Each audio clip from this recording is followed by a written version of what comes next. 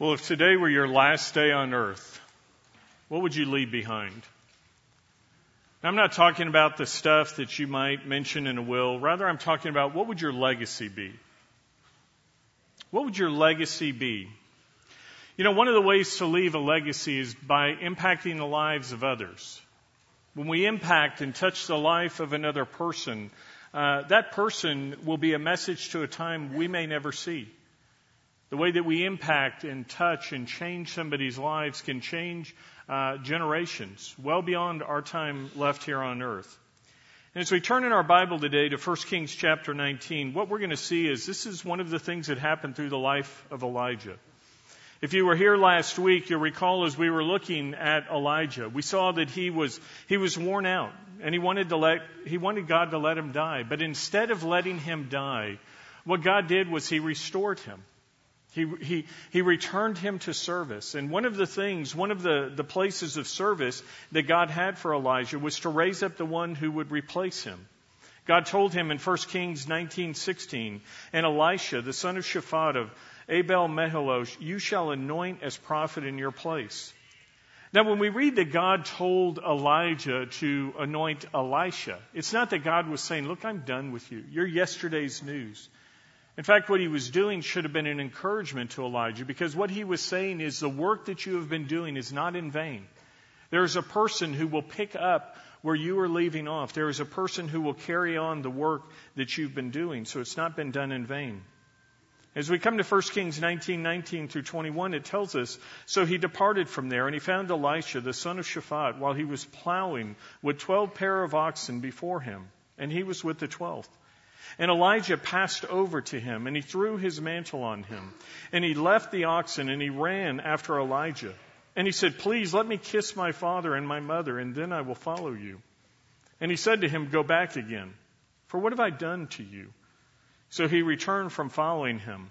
And he took the pair of oxen, and he sacrificed them. He boiled their flesh with the implements of the oxen, and he gave it to the people, and they ate. Then he arose and followed Elijah and ministered to him." Now, as we meet this man, Elisha, for the first time, we see a couple of things about him. One, we see that he's a farmer. His family's in the farming business. And it's really quite an operation, because what we read is there were 12 yoke of oxen. Now, that may not mean anything to you, but maybe this picture will help you understand it.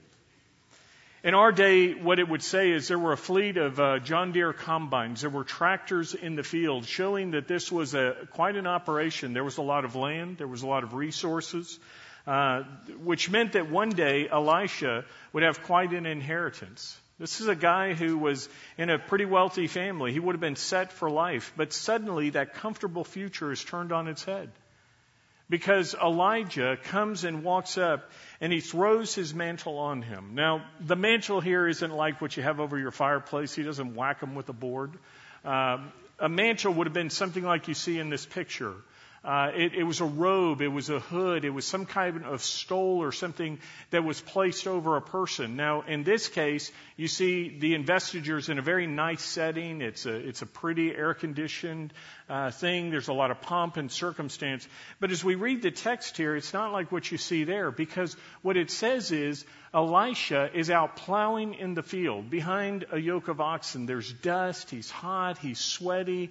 He's going along working. And suddenly Elijah comes walking up, and rather than having this nice investiture, it says he threw his mantle on him. So you can picture a towel hitting him in the face, kind of covering his head. What just happened, right? And as this happens, Elijah walks away without saying a word to him. Now, Elisha knows exactly what happened, because the mantle was the sign of the office.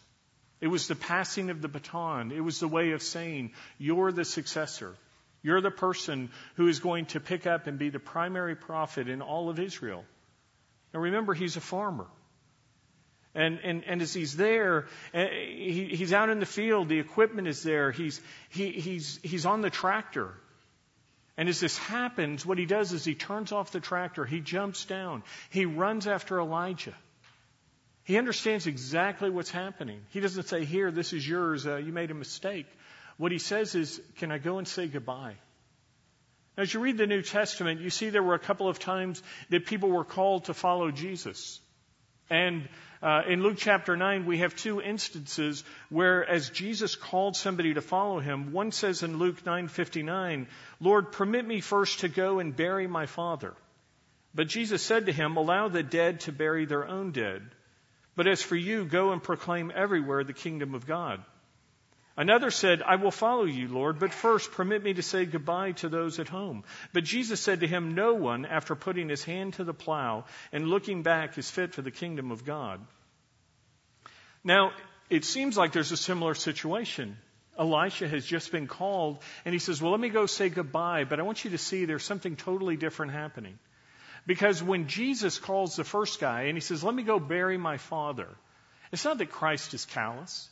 It's not that the guy is saying, "Dear old dad has just died. The funeral's at noon. I want to attend and say goodbye to my dad." You see, what it was happening there is his father's living. He's fine. He's healthy.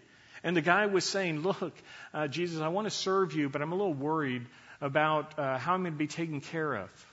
And so let my dad die. Let me collect my inheritance. And one day when I'm financially set and secure, then I'll come and follow you." And Jesus says, "Let the dead bury the dead. The things of the world are not what you need to worry about. God will take care of you. If you follow me, I'll give you what you need." Now, the second guy makes a request that's similar to the one. He says, "Lord, I'll follow you, but first permit me to say goodbye to those at home." And again, we know Jesus uses an agricultural idiom there where he says no farmer who, when he's plowing, the picture in that day, they didn't have all this modern GPS stuff that programs tractors to plow a straight furrow in a field. What they would do is they would look off far in the distance. They'd see a tree, a landmark, a fence post. And the farmer, as he's plowing the oxen, would look ahead. And what Jesus is saying is no one is going to be looking back, because as you're looking back, that furrow, that row isn't going to be straight. And he says you don't focus on what's behind you, what you're leaving. Instead, you look ahead to what is coming, what God has called you to. So in that case, those were two people who were not yet ready to fully follow the Lord. But as we look at Elisha's situation, when he asks Elijah for permission, Elijah says, go back again. Now we read the words, he says, "For what have I done to you?" And this is also an idiom of the day. It was a saying that meant no one is stopping you. See, he wasn't saying, "Oh, forget it, it was a mistake. Why did I even talk to you? Just get out of here." What he was saying is, you have permission. Go say goodbye. Go let everybody know that there's no turning back, that you're leaving. And we see that Elijah was moving fully forward to follow God, because it tells us when he went back, it wasn't to collect his riches. Rather, he destroys what he has. He kills the cows. He burns the plow. On April 22nd in 1519, there was a Spanish explorer named Hernan Cortez. And he sailed into the harbor of Veracruz, Mexico, and he landed an army of 600 men. Cortez unloads this army, the men, the supplies, the cannons. And over the next 2 years, as big as his army seemed, he was vastly outnumbered. Remember, the Aztec Empire was there in Mexico, and yet he was able to defeat Montezuma and all the warriors of the Aztec Empire. And Cortez eventually conquered all of that area in Mexico. Now, how was this incredible feat accomplished? Especially when you look back and remember there were 2 prior expeditions that had failed to even secure a portion of land and put one colony in place. And yet Cortez wiped out the whole opposition. Well, when Cortez landed, he knew that he and his men faced incredible odds. He knew that there would be danger and difficulty ahead, and he knew that his men would be tempted to want to go back, to retreat, to return to the safety of Spain. And so after unloading all the equipment and men, what he did was he ordered that the entire fleet of 11 ships would be set on fire and burned and sink there in the harbor. And so as his army stood on the shore and they watched the boats that they had come over on burning and sinking, they knew there was no turning back. There was only one way, and that way was forward. They knew that there would be nothing they could do except go forward, conquer, or die. And as Elijah goes back here, he's burning his boats. What he's doing is he's going back and he says, I'm going to remove the option of returning to my old way of life. You see, he didn't go and park the tractor in the shed and say, well, if this doesn't work out, I can always come back and be a farmer. What he does is he kills the cows and burns the plow. He says, my old way of making a living is gone. The worldly resources I have are gone. And as he gets rid of the tools of his past, his focus is fully on following God. As you look at your life this morning, is there anyone here who needs to burn some boats? Now, I didn't say burn bridges. Don't show up at your work on Monday morning, trash the place, and say, I'm out of here. But what I said is there something that is holding you back? Is there something in your life that as you say, God, I'm going to turn from that sin, do you continue to leave the option open? Is there something in your marriage where things are struggling and you're saying, well, there's always the ejection button called divorce? Or are you saying there's no turning back? There's only one option, to fix things, to go forward. Is God calling you to go forward in some area? Now, He's not calling every one of you here to be missionaries and pastors, people to go into full-time vocational ministry. The place He has you in your workplace, where you serve in your school, in the military, those are places of ministry. But as you think about where you are, have you left option B open? Is there the potential to turn back, or is it time to kill the cows and burn the plow in your own life? As Elijah holds his bonfire and barbecue, verse 21 tells us he becomes Elijah's servant. Now, I want you to remember what he's just been told. Elisha has just been told, you're the guy, you're the successor, you're the heir apparent, you're the one. And it would have been very easy for Elisha at that moment to say, okay, I'm next in line. It's time for me to get the corner office. Let's get the old guy out of the way. Let's get this party started. Let's move on to the next chapter. But instead, he humbles himself and he recognizes there are things I don't yet know. There are things I need to learn. And he places himself as an apprentice, as a servant under Elijah. The mark of true humility is that we recognize we don't yet know all that we need to know, and we need to be willing to humble ourselves sometimes and ask, or sometimes just to wait. We may feel we're ready, but God wants us to wait. He wants us to continue to grow and develop. Sometimes pride causes us to seek the spotlight faster. Other times, someone may feel, well, I need that place of authority so I can have an impact. Friends, I want to let you know that while having a place of authority can give you an opportunity to be a leader, it doesn't guarantee that you're going to be a leader. Because every one of us already is in a place of leadership. Every single person sitting here today is already in a place of impact and influence. You don't need to worry about your platform or whether you're going to even have one, because you already do. You already have a platform. You already have a place of impact. You already have the ability to impact those around you. I want you to stop and think about something for a moment. Do you realize that no one else stands precisely where you do? No one else is in precisely the same situation as you do. And because of that, no one else has the same influence that you do. You've been entrusted with a unique set of circumstances, relationships, and opportunities that no one else has been given.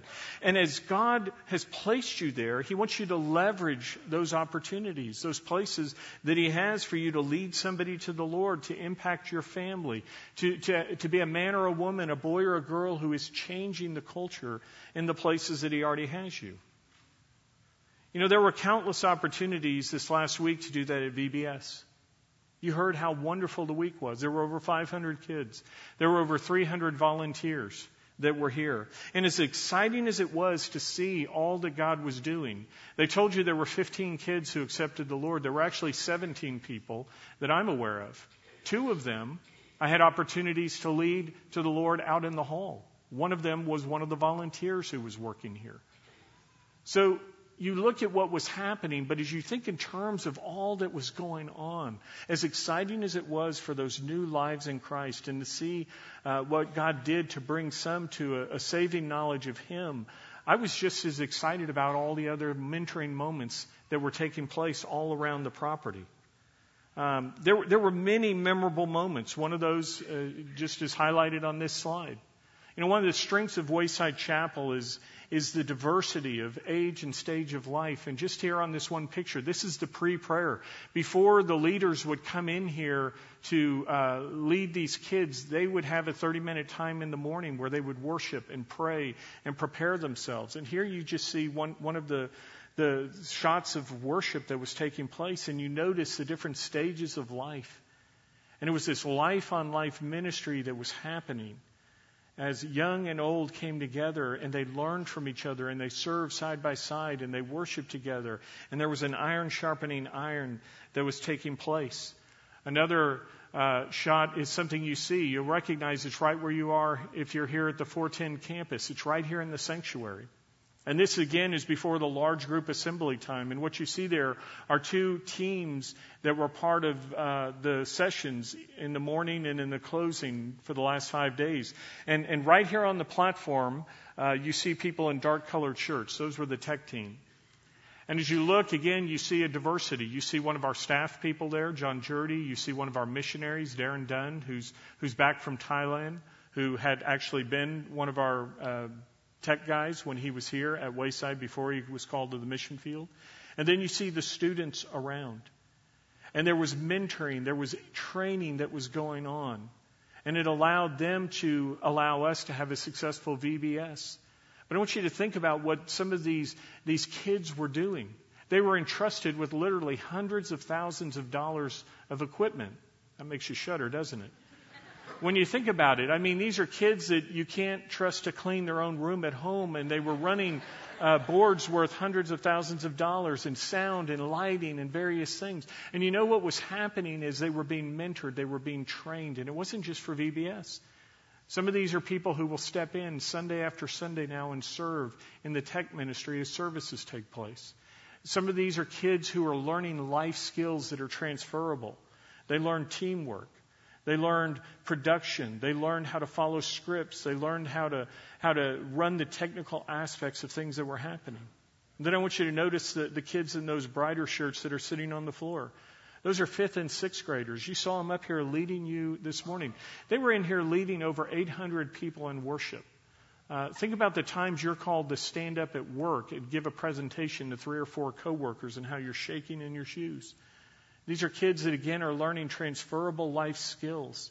They're going to be able to stand up in public settings in their school, in their workplaces, and in various places, and have that confidence and ability that they learned here. And they also learned how to have a deeper love for the Lord, and it's humbling to watch these kids worship and to see how they do. So these are some of the things that were taking place last week at VBS, and why I love things like this at Wayside Chapel. These are examples of what God is doing. These are examples of how people who said, I came here and yeah, we had a fun week, and they may not recognize all that they were doing and impacting and changing lives for eternity. That's what I'm talking about where you already have platforms everywhere that you are. If you were here last week, you'll recall that I said sometimes we want to see God show up in the spectacular, the fire, the earthquake, and the things, and we miss what He's doing because we don't hear Him in the whispers, those gentle whispers in the wind. And wherever God has you, He has you in places of impact and mentoring and the ability to touch and change lives, but you may miss it because you say, well, it's not spectacular. I don't have this large platform.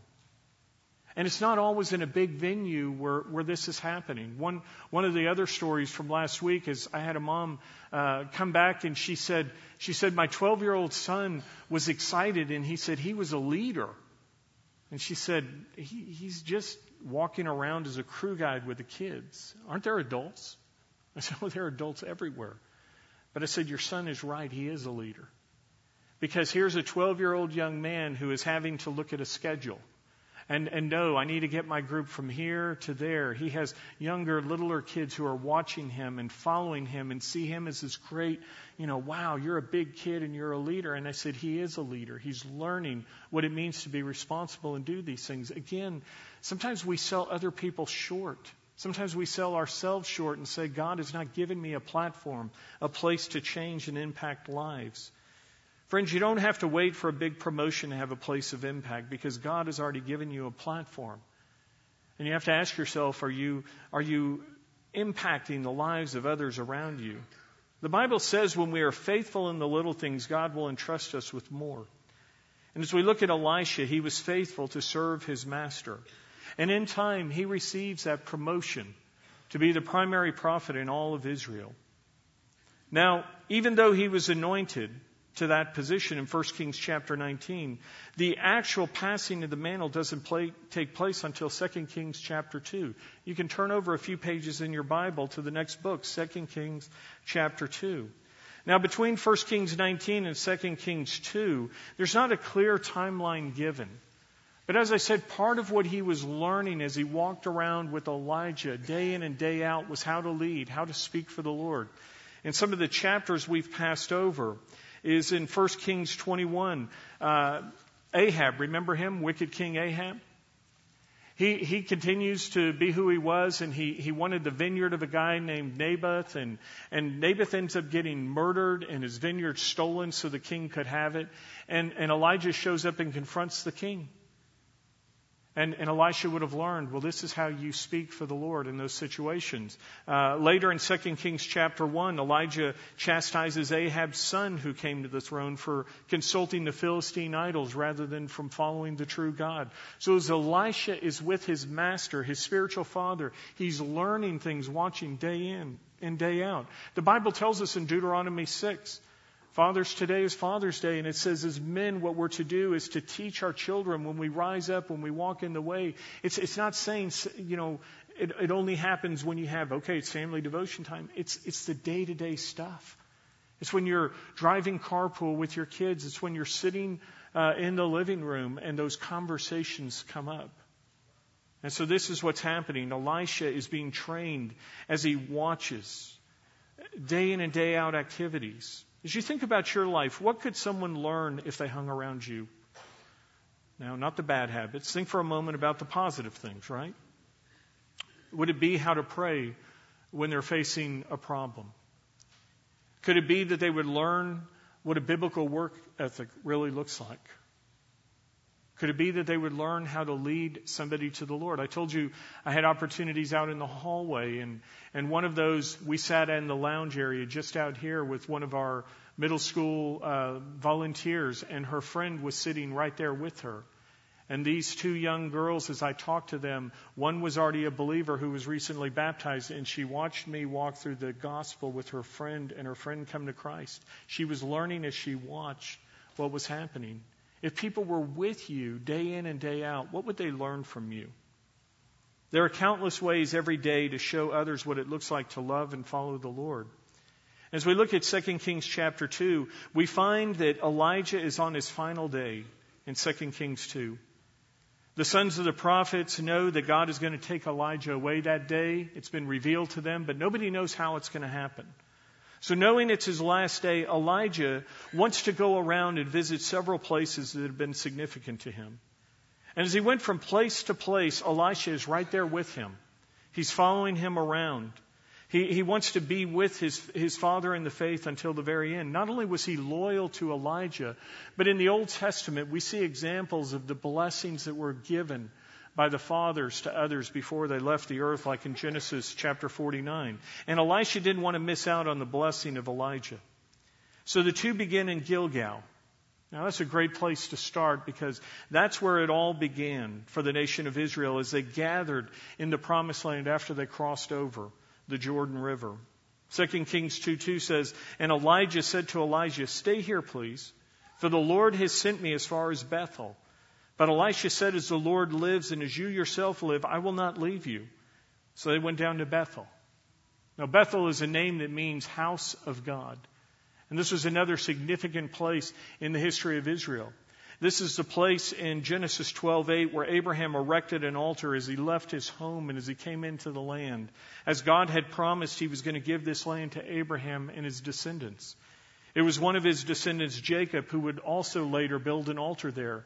As he saw the ladder going up into heaven and the angels ascending and descending, and he said, This is the house of God, and he built an altar there. Now, remember, sadly, There were also altars that were being built in that land to the pagan gods. This is what's been happening, where Elijah had to battle the pagan idolatry of the day. And as he stood there in Bethel, this place of altars, both some to the true God and some against the true God, I'm sure he thought back to Mount Carmel and how the prophets of Baal had built their altar. Remember that? As we saw, the sacrifice was not received, but when Elijah built his altar to the true God Yahweh, fire fell from heaven.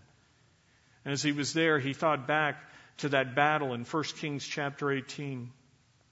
As they're there in Bethel, 2 Kings 2:3-5 says, Then the sons of the prophets who were at Bethel came out to Elisha, and they said to him, Do you not know that the Lord will take away your master from over you today? And he said, Yes, I know, be still. And Elijah said to him, Elisha, please stay here, for the Lord has sent me to Jericho. But he said, As the Lord lives and as you yourselves live, I will not leave you. So they came to Jericho, and the sons of the prophets who were at Jericho approached Elisha and said to him, Do you not know that the Lord will take away your master from over you today? And he answered, Yes, I know, be still. So Elijah tries to leave his servant there, but Elisha will not leave him. He goes to Jericho. Now, Jericho is a place of war. You remember, this is as the nation crossed the Jordan River and came in. This was the great walled city where God had the army of the Lord march around the city, carrying the Ark of the Covenant and blowing the trumpets. And God fought for the people, and the walls came crashing down. And as Elijah is there, as he's looking back over his life on earth, he lingers over those moments of war in his own life. The battle with the prophets of Baal on Mount Carmel, the battle with King Ahab, who at this point in the story is dead. He's been judged and he's gone. The battle that's been going on with Queen Jezebel, she's still around, but she's soon to be killed. And as he stands there, he thinks back to God and his faithfulness. As he thinks about the walls of Jericho that came crashing down, he can say, Lord, thank you for using me. Letting me be part of what has caused the collapse of apostasy in this nation of Israel. 2 Kings 2:6-7 tells us, Elijah said to Elisha, Please stay here, for the Lord has sent me to the Jordan. And he said, As the Lord lives and as you yourself live, I will not leave you. So the two of them went on. Now 50 men of the sons of the prophets went and stood opposite them at a distance, while the two of them stood by the Jordan. Word is spreading among the followers of the true God. At this point, we see they're no longer hiding out in caves. They're out in the open. They're serving the Lord. There's a growth of the true worship of the true God, and this group is there to watch. They know Elijah's leaving the earth is imminent. Now remember, they don't know what's going to happen. They think he's going to die. And so everybody's watching. And as they're following at a distance, we see that they get left behind because Elijah comes back to the banks of the Jordan. And as he's there, as he's preparing to cross over, I'm sure he stopped and lingered and remembered about what we saw back in 1 Kings 19. Remember, it was at that point that as he's fleeing Jezebel, as he's exhausted and going into the wilderness, it was there that he was going to cross over into the wilderness, and he was worn out. And he had asked God, let me die.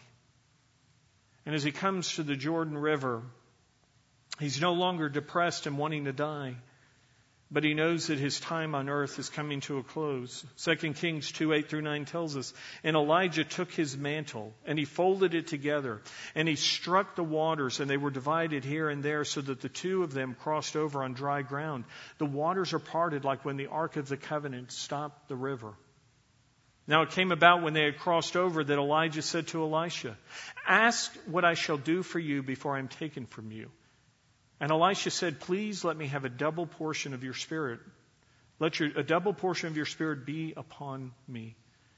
He comes to this moment of leaving the earth. He's giving this blessing to his faithful servant, and he says, What do you want me to do? And he doesn't ask for wealth. He doesn't ask for earthly power or fame. He says, I want a double portion of your spirit.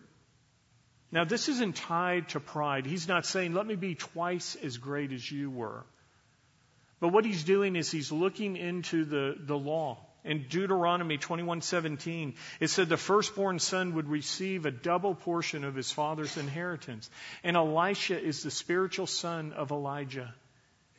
And he says, I recognize that I need God's help. I need God's presence in my life. Would you give to me a blessing that I would receive twice as much as you had? Now, as he asks this, verse 10 says, Elijah tells him, you have asked a hard thing. Nevertheless, if you see me when I am taken from you, it shall be so for you. But if not, it shall not be so. What he tells him is, God's power is not mine to give. That's God's choice. And he says, but if God allows you to see me leave you, then that can be a sign of that God is going to grant your request. What he says is, when I'm taken up, if you see that happen, God has given you the eyes of faith that are needed to be that kind of prophet. Friends, you need to realize there are things that happen in our realm, in our world, that our physical retinas can't see. But our spiritual eyes of faith can see and understand that God is at work doing things that others who don't know Him don't understand. 2 Corinthians 4:18 tells us, we look not at the things which are seen, but at the things which are not seen. For the things which are seen are temporal, but the things which are not seen are eternal. And so it happens. 2 Kings 2:11 through 12 tells us, then it came about as they were going along and talking, that behold, there appeared a chariot of fire and horses of fire, which separated the two of them. And Elijah went up by a whirlwind to heaven. And Elisha saw it, and he cried out, my father, the chariots of Israel and its horsemen. And he saw him no more. And then he took hold of his own clothes, and he tore them in two pieces. Horses and chariots were the M1 battle tanks of the day. These were the stealth fighters of the day. They were the mightiest weapon of war. And it may be that God manifests Himself in this way to show Elisha that I'm going to be with you, and my power and protection is going to be with you as well. And as his spiritual father, his mentor and friend are taken from him. You see that he responds by ripping his clothes. Ripping his clothes was a sign of mourning and grief. As his friend is gone, he's lost him and he's grieving. He's mourning the loss of his friend. But we see that he doesn't stay and wallow in his grief, because he knows now it's his time to step up and take Elijah's place. So verses 13 through 14 tell us he also took up the mantle of Elijah as it fell from him. And he returned and he stood by the bank of the Jordan. And he took the mantle of Elijah that fell from him, and he struck the waters and said, Where is the Lord, the God of Elijah? And as he struck the water, they were divided here and there, and Elisha crossed over. Friends, when the work of one is done, it means that it's the beginning of the work of another. When the work of one is done, it means it's the beginning of the work of another. And so as this happens at this moment, as Elijah is gone, Elisha says, it's my turn to step into the gap. And as he begins his ministry, as you keep reading on when you get home tonight and see the ministry of Elisha, what you'll find is God indeed granted his request. He gave him a double portion. Elisha did more miracles than Elijah did. And so he was a man who was used by God. As he asks this question, where is the Lord, the God of Elijah? The answer is that God is where He's always been. It's on His throne in heaven and in the hearts of men and women who love and follow Him. God is present with all of us who are believers in Jesus Christ. 1 Corinthians 3:16 says, Do you not know that you are a temple of the Lord and that the Spirit of God dwells within you? If you're wondering, where is the God of the Old Testament? Where is the God who manifests His power in all these ways? Friends, He's right there with you. Jesus, as He left the earth and He gave the Great Commission, said, Lo, I am with you always, even to the end of the age. He told the disciples, I have to leave so the Paraclete, the Holy Spirit, can come. And He resides, He's resident within us. Where is the God of Elijah? He's in the hearts and minds of the people of God who love Him.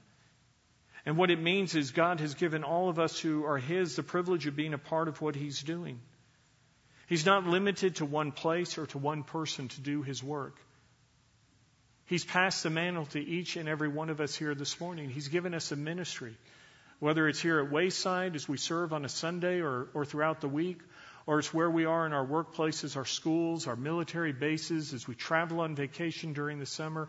Everywhere that we go is a platform and an opportunity to do the work of the Lord. I want to close in prayer. I want you to think about your life this morning. I want you to think about the platforms that God has already given to you. And make your prayer like Elisha's. Say, Lord, will you give me a double portion of your Spirit? Will you help me to be one who impacts the culture and the places that you've put me in this day? Let's go to the Lord and pray. Lord God, we thank you for who you are. We thank you for your great love for us. Love that was demonstrated in that while we were yet sinners, you, Jesus, died for us. We thank you, Father, that message of hope and redemption and change of life, as we receive the gift of eternal life, was heard this week by hundreds and hundreds of kids and volunteers. And we thank you, Lord, that 15 of those kids in these sessions in here responded. We thank you, Lord, for those times out in the hallways. And Father, we know there are still conversations to come in cars and around dinner tables as kids continue to contemplate what has been said, and parents and friends will be able to help them understand the life-changing truth of the gospel. May you continue to bring a harvest from all that was heard this week in those lives. Father God, we thank you for your ongoing work at Wayside, for the privilege we have to do your work, not just on Sundays, but all throughout the week and all throughout the city as we spread out and go into these places of influence that you've given us, our homes and our workplaces and our schools, and as we encounter strangers on the street. Father, would you help us to be courageous, to pick up the mantle, and to recognize you've entrusted your ministry to each of us. And Father, would we be willing to be your messengers of grace and good news? Father, on this day where we remember fathers and honor them for their sacrifices, Father, for the men who are here who have been given those places, not just as physical daddies, but also as men who can be mentors and impact others, would we be faithful to follow Deuteronomy 6 and speak of you all throughout our days with our kids and those that we come in contact with? Father, I pray that for the moms and grandparents as well, for those who are in places of teaching and influence with young lives and middle-aged people and young moms who are looking around to some of the older saints and saying, what can I do in this situation? Would we be like Elijah? And would we pass the mantle not only of faith but of understanding and encouragement? So, Father, we thank you for all that you did this past week at Wayside. We thank you for what you're going to continue to do in the weeks ahead. We thank you, Lord, for the privilege of being a part of your work and ministry. Would you help us, Lord, as we leave here today, to be your messengers of grace as we go and share the good news in our city and beyond. We pray these things in the name of our Savior, Jesus Christ. Amen. Our prayer leaders here at the front, if there's something we can encourage or walk with you through, we'd love to do that. Go in peace to love and serve the Lord.